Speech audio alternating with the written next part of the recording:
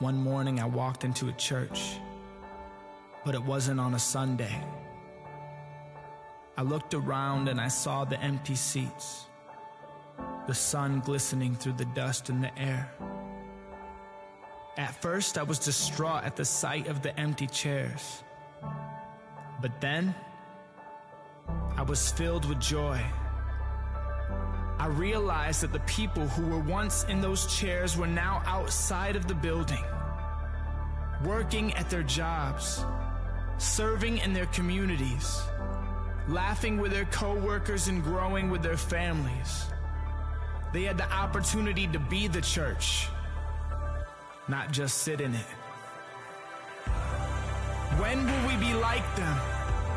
When will we see the opportunity given to us to be the hands and feet of Jesus, bringing hope into the world? Stained glass can't pray for the sick. These walls can't preach the gospel, but you can. The building you're sitting in is just a building. But if you trust in Jesus,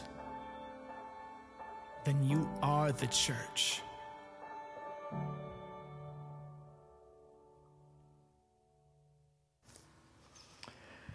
Pray and Go begins today. Pray and Go begins this week for every Christian who's part of this church. If we can get 100% participation, it'll have that much more effect. If we get 10% participation, it will still have a powerful influence in our community. Some of you have begun getting very excited about Pray and Go, so excited that you wanted to start praying last week. I said, no, just hold on, just give it another week. We'll start all together. So don't go running out and do something crazy this week. And a couple other people, however, have confessed to me that they're kind of nervous about this new initiative, to go out into your neighborhood, pray for your neighbors, people street by street, household by household, and then put a little door hanger on their door to say, we prayed for you today. And if there's anything special going on we could pray more for, please let us know. Email us back. Let us know that we have other things we can be praying for because we care about you. We love you. I can admit I'm a little bit nervous about this as well. I don't know what's going to happen. I don't know where things are going to go exactly and how things are going to turn out. We're just trusting God for this. So we're asking everyone here today to take with them enough door hangers to cover their street. Now, they may have 8 people in your block, maybe 15 or so. Don't take more than 15 or 20 of these things with you today and kind of try this out. See what it's like for us to go out and to pray into our community for every household. And we want you to have a prayer partner. Don't go by yourself. Go with someone else. Pray together. Drop off the door hangers together, house by house. I'm going to share some more details with you at the end of the message, so don't worry about maybe the nuts and bolts of this, and exactly how this looks. We'll do that before we go today, but let's get into the message. Every great movement of God, we said, begins with prayer and is covered in prayer. And so we all need to pray a lot more than maybe we've been used to praying.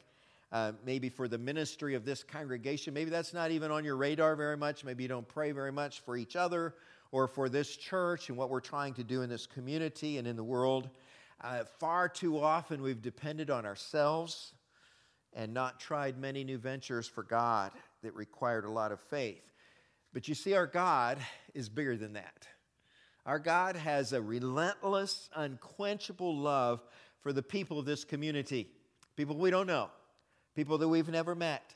And God's love extends to everyone in this area, even those who are as far away from Him as possible, people who don't even think about God ever, who never utter the name of Jesus unless they're swearing, and people that have no relationship with Him, but God loves them, and He hasn't given up on them. God hasn't stopped trying to touch everyone's heart in some way so that they will know that He loves them. And He wants them to know they can still come home to Him before it's too late. Pray and Go is a beginning effort, an initiative, a venture to get us all out into the streets and neighborhoods of this area so that people will know that God and God's people love them, care about them.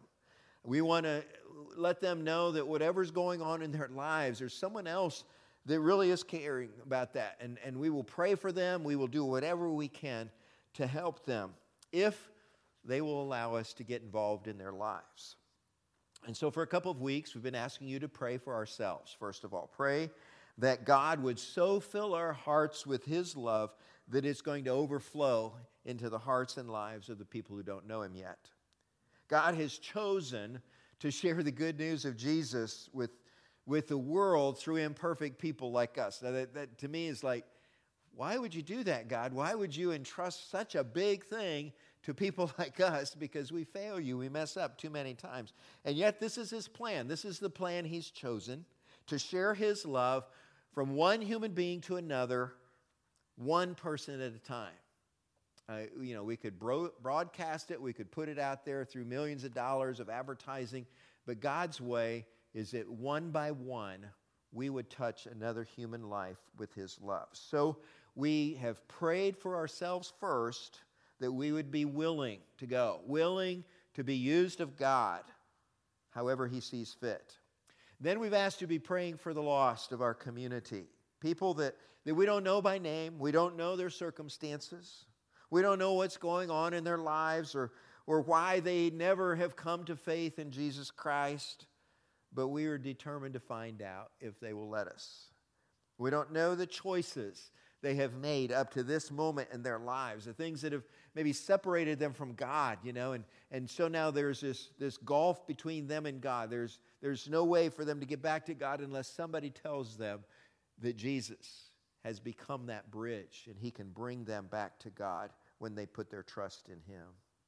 As we pray and go, we are simply praying for an opportunity to get to know them, at least a few of them that we are going to pray for. And we will pray that God will so move in everyone's lives that many of them will come to faith and be saved. 3 weeks ago, we asked, why should we pray? And we said that we pray to know and do God's will on earth. It's not about us trying to get God to do our will. We don't pray, so God, do what I want. This is an effort for us to learn what God wants. Prayer is all about God, not about us. And then we also asked, where and when should we pray? We should pray constantly in order to stay close to God, to stay in sync with God. Our lives should be like an ongoing conversation with God. But we should also, we said, have special times of prayer, focused prayer, like pray and go, when our prayers are laser focused on the needs of lost people in our area so that they could be saved. For those who don't know as much about prayer as maybe they'd like to, we shared a very simple prayer pattern for using the word pray as kind of an acrostic, P-R-A-Y. P is for praise. Start with praise for God. Thank Him for His goodness. R is for repent. Look inside your heart and confess your sins to God so that there's nothing that's distracting you, nothing that is keeping you away from God's perfect will in your life. And then ask God for whatever requests may be on your heart. Could be personal things, could be things for other people. Certainly we'd be asking here for the lost to be found. And then finally, Y is for yield, that we would submit ourselves totally to God's will in our lives. Last Sunday, the third message of that series, we looked at the results that we can expect of our prayers. Let me remind you of just two of the things that we talked about, the two most important things, I think. First of all, that when we consistently pray for those lost people of our community, we find our hearts are being changed toward them. We find that when we pray for somebody, then it changes our attitude. It changes our desire to know them and to serve them and to help them to come know Christ. And then secondly, a great result of this is that praying people often have bigger results than non-praying people. Have you ever noticed that? You pray and God moves. And you pray and things happen. But when you don't pray, you wonder why nothing is happening. Jesus commissioned all of his followers to go and to make disciples in all the nations, beginning where they lived and then branching out to the whole world. If every church does that, if every body of believers is doing that, then we're covering those bases where they are, but also moving out into areas where there are no churches, where there are no Christians, so the gospel of Christ goes throughout the world. Jesus told his disciples to pray for God's power and then to go out into the world with the good news of salvation in Jesus Christ.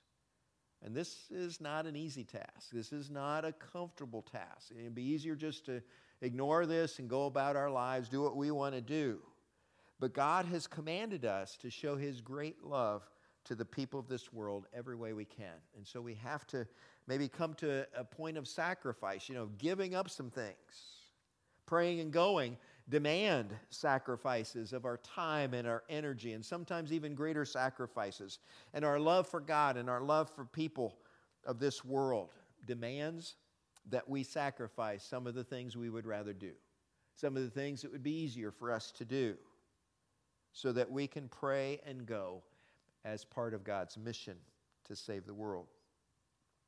Jesus never asked for anything that he wasn't able and willing to do himself. Jesus practiced what he preached. And Jesus set the example for pray and go. We want to talk about that today. Jesus prayed for all of us on the night that he was betrayed, and then he went. He went out to show great love for all of mankind. If you have a Bible, turn to Mark chapter 14 with me this morning. Mark chapter 14. If you pick up one of the Bibles in the seat in front of you, it's page 827. 827. Now we know that the Passover meal was celebrated a night early by Jesus and his disciples. He wanted to have this one last meal with them, this one last time to say some very powerful things to him and to kind of get things prepared for the future. And after that meal, Jesus led his disciples out of the city of Jerusalem into the Garden of Gethsemane. It was there that Judas came sometime later to betray him. And Jesus knew that in these moments, just in the next hour or so, he was going to make the greatest sacrifice anyone has ever made. And yet it seems his disciples were clueless, weren't they? They didn't get it. They didn't understand. They didn't know such a sacrifice was going to be made on their behalf and for everyone else. And Jesus had said this several times, but somehow it just kind of blew by them over and over again. 3 times in this garden, his closest friends fell asleep, just when he needed their support and encouragement the most. A few hours earlier, Jesus had gathered with them to celebrate the Jewish Passover. This festival celebrates the time when God had delivered the Israelites from bondage in Egypt, when they had put the blood, of the Passover lambs on the doorposts and lintels. And so the death angel just passed over them. They were spared. And this last plague caused Pharaoh to say, okay, enough is enough. Just leave. Get out of here. And so they were released. After the meal, Jesus led his disciples out to the east side of the city, east side of Jerusalem. They crossed over the brook Kidron. They entered into the Garden of Gethsemane on the Mount of Olives, kind of overlooking the city there. And while the rest of Jerusalem was kind of gathering together in families from all across Israel to celebrate the Passover, we find Jesus alone in the garden. Now, I know that there were 11 of the 12 disciples there with him. I'm not, unaware of that. But virtually, he was alone, even though they were there. As they entered the garden, Jesus hoped that he would have the support of his closest friends, but he did not. They kept falling asleep. In Mark 14, starting with verse 32, it says, they went to a place called Gethsemane, and Jesus said to his disciples, sit here while I pray. He took Peter, James, and John along with him, and he began to be deeply distressed and troubled. My soul is overwhelmed with sorrow to the point of death, he said to them. Stay here and keep watch. Going a little farther, he fell to the ground and prayed that if possible, the hour might pass from him. Abba, Father, he said, everything is possible for you. Take this cup from me, yet not what I will, but what you will. Then he returned to his disciples and found them sleeping. Simon, he said to Peter, are you asleep? Couldn't you keep watch for 1 hour? Watch and pray so that you will not fall into temptation. The spirit is willing, but the flesh is weak. Once more he went away and he prayed the same thing. When he came back, he again found them sleeping because their eyes were heavy. They did not know what to say to him. Returning the third time, he said to them, are you still sleeping and resting? Enough! The hour has come. Look, the Son of Man is delivered into the hands of sinners. Rise, let us go. Here comes my betrayer. Often we've read about Jesus' prayers in the Garden of Gethsemane to remind ourselves of his obedience, his submission to God the Father when he said, nevertheless, not what I want, but what you want. Let your will be done. But this time, I want us to look at it from a little bit different angle. I want us to think about the disciples and how they literally abandoned Jesus at the greatest hour of need. Jesus knew that he was about to be arrested and falsely condemned and convicted and crucified on a Roman cross. He knew that he would soon drink the cup of God's wrath upon sin and that he would be separated from his Father for the first time ever. He asked his disciples to simply pray with him, but they kept falling asleep. They kept falling asleep. Now, have you ever had trouble falling asleep? Some of us, as we're getting older, discover it becomes even easier to fall asleep all the time, right? You can be in the middle of whatever. You could be talking and fall asleep, right? Sleep is so easy. You ever fallen asleep in church? Go ahead, confess it. You ever fallen asleep in church? Yeah. Some of us have. Maybe many of it. Maybe all of us have at one time or another. Even during a sermon? Really? Can you imagine that somebody would fall asleep during a sermon? Yeah, I can. I heard about a lady that was embarrassed by her husband's behavior one Sunday. She told the pastor she was leaving the building. She says, I hope you didn't take it personally, Reverend, when my husband walked out during your sermon. And he said, well, I noticed it. I found that rather disconcerting. She said, oh, it's no reflection on you, Pastor. She says, Arnold has been walking in his sleep ever since he was a child. Many of the people of the Bible have fallen asleep at odd moments, haven't they? If you think about it, Abraham fell asleep while God was talking to him. Genesis 15. God's wanting to show him something, and he goes into a deep sleep. Well, actually, he sees a vision during that, so it's okay. And Daniel slept peacefully in the lion's den while King Darius was up wringing his hands like, is this guy going to be okay? Is he going to survive the night? He had a sleepless night, but not Daniel. Daniel's sleeping down there with the lions. And Peter slept soundly the night before he fully expected that he could be executed by King Herod. He'd already killed James, and now he's got Peter in prison. He's planning, to do the same thing, and Peter went to sleep. And Paul preached so long in Ephesus, and this is my model, why I could preach a long time. He preached so long in Ephesus that a young man named Eutychus fell out the window that he was sleeping in, and he just fell out this third-story window, was killed. And thankfully, Paul was able to bring him back to life. You can read about that in Acts chapter 20. And then the 10 virgins in Jesus' parable, all of them fell asleep while they were waiting for the bridegroom to come. Fortunately, 5 of them were prepared with extra oil when that happened. But so different people have fallen asleep in the Bible. And this morning, I want us to think about falling asleep spiritually, especially when it's a moment, it's a time when Jesus needs our full attention and support, just like he did in the garden. Jesus is trying to save the lost people of our city, of our area, and in fact, the whole world. Does he have our support? Or have we fallen asleep? Jesus said to his disciples, watch and pray. The spirit is willing, but the flesh is weak. So you got to do something about this. You got to stay awake. And the question is, are we awake or asleep while the salvation of the world depends on our witness for Jesus Christ? You can answer for yourself. In the garden, Jesus' humanity was tempted to the breaking point, even unto death, he said. In the garden, Jesus was distressed and troubled in his very soul as he thought about drinking the cup of God's wrath. In the garden, in that moment, he was depending on his closest friends to be there with him. But they abandoned him. They fell asleep. This was what we might say is the most critical hour of Jesus' life. The salvation of all mankind is hanging in the balance. And in this most distressing hour, Jesus turned to his disciples for help and support. And what did they do? They promptly fell asleep. Could we be guilty of the same thing? That in a moment when this world is going to hell in a handbasket, we in the church are sitting here asleep, unmoved, uncaring.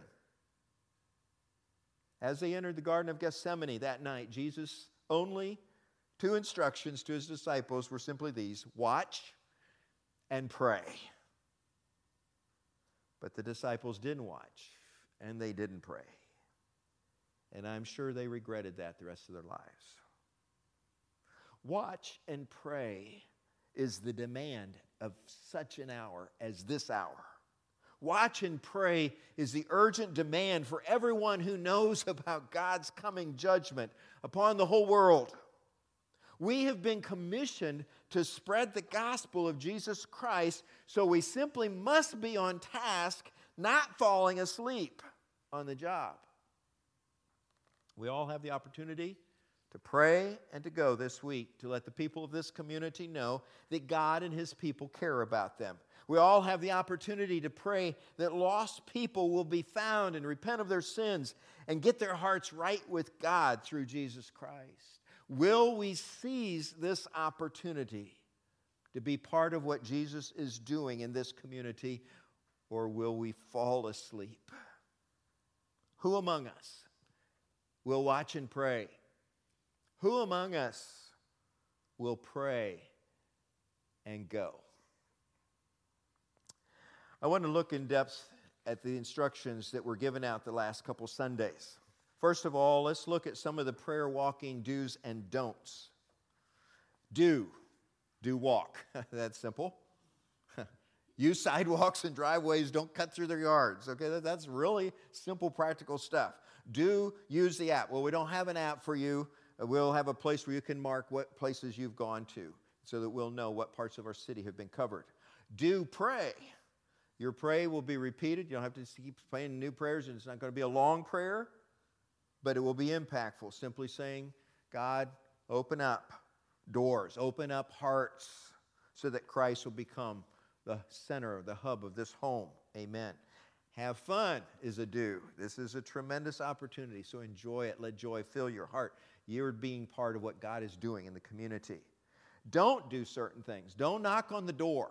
That's not our purpose. Our purpose is to pray and then leave a door hanger, say, we prayed for you today. If you want to do something else with that, that's your business. But we're not going to be invasive. We're not going to, get in your face. We're just going to pray for you. If you want us to pray for something else, let us know. Don't talk. You might meet somebody on the street. It'd be okay to talk with them, but don't engage in a long conversation. You're there to pray. You're there to have an impact through prayer. Don't be rude to somebody. So, if you meet somebody, spend a little time talking with them. Try to hand them a door hanger, and let them know we could pray for them also if they will accept it. Don't go alone. Go in prayers. This is not something for you to go out and do by yourself in your neighborhood, even if you know everybody on the street. Take a prayer partner with you. Pray together. Hang the door hangers together. Don't go near kids or pets. We're not trying to make somebody nervous. What are they doing hanging around my kid? What are they doing? And now they got my dog all excited. Just place the door hanger if you can, but if you can't, don't worry about it. Move on to the next house.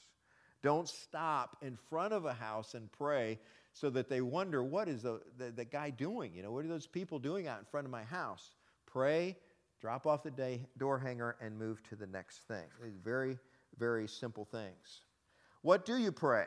They gave us two things. They gave us an outline, first of all, Praise God for the opportunity to do this. Ask the Holy Spirit to guide you. Pray for the health, safety, protection of the people who live in this house. Pray for peace in the home, for healthy, God-centered relationships. Everybody's struggling in community where people are lost, people don't know Christ. Just a lot of different needs going on in there. Pray simply that God would bring healing and help to them. Ask for opportunities to share Jesus with them sometime in the future. And appeal to God's will for the people of this home. You can pray confident. Remember, we can pray. Everything we ask for can be given when we pray according to His will. And this is His will, that everyone would come to know Jesus. And then even a sample prayer is offered up there for us to see that if you're wondering how to word this, what to say, here's some ideas for you. Not trying to force to memorize or say it a certain way, but to just have ideas as you do that. We also have a door hanger that we want everyone to take copies with today. And one side of it just simply says, "We prayed for you." Has information at the bottom of our church. And on the back side, you actually sign just your first name there, not your full name. Don't give them your own mailing address or your phone number or anything like that. Just say, "We prayed for you today." And you put your names, John and Jane. Here's the date that we prayed for you. And then it says, please let us know if you have a special need that we can pray for. And they email us at praynewhope@gmail.com. And then we'll have people that will follow up with that. And maybe further conversations can happen. Maybe relationships can happen. That is what we're praying for as we go. Next week when you come back, right near the back doors here, there will be a map on the wall of the whole area. And most of you live within this area, the Manassas surrounding parts, and you can come back and say, I prayed for this street, and you'll mark a little line there on that street. I prayed for the houses on this street, from this street to this street. This is what I covered. And we'll start seeing where the prayers happen around our town, where we have lived. And then we're going to strategize how to move beyond that into other neighborhoods, into other places where we don't have anybody living right now, that we haven't prayed for them yet. We'll have that opportunity. If you live outside the map, we'll have a sheet there and say, I also prayed where I live, because I live in Centerville, or I live in Gainesville, and this is what I prayed for, and you'll be able to note that for us as well.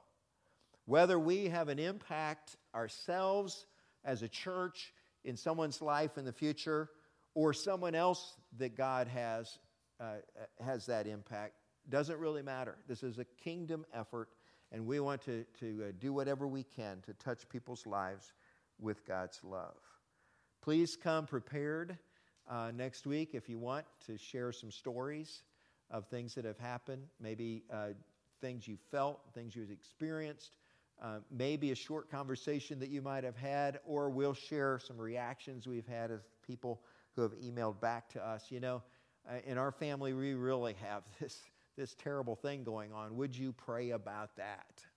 And we'll share some of those stories next week. Whatever may happen, but let's open our hearts to God, and let's ask God to touch the lives of people of our community that we don't know yet, people that we don't understand maybe what's going on. But through compassion and through grace, we reach out to them in God's love. Let's pray together. Lord, I thank you for loving us so much that you left heaven to come to earth. That you came not only to come to earth and maybe speak some words from a throne somewhere like an edict, but you came to serve. You came to sacrifice yourself, to give your very life so that we could give back to God.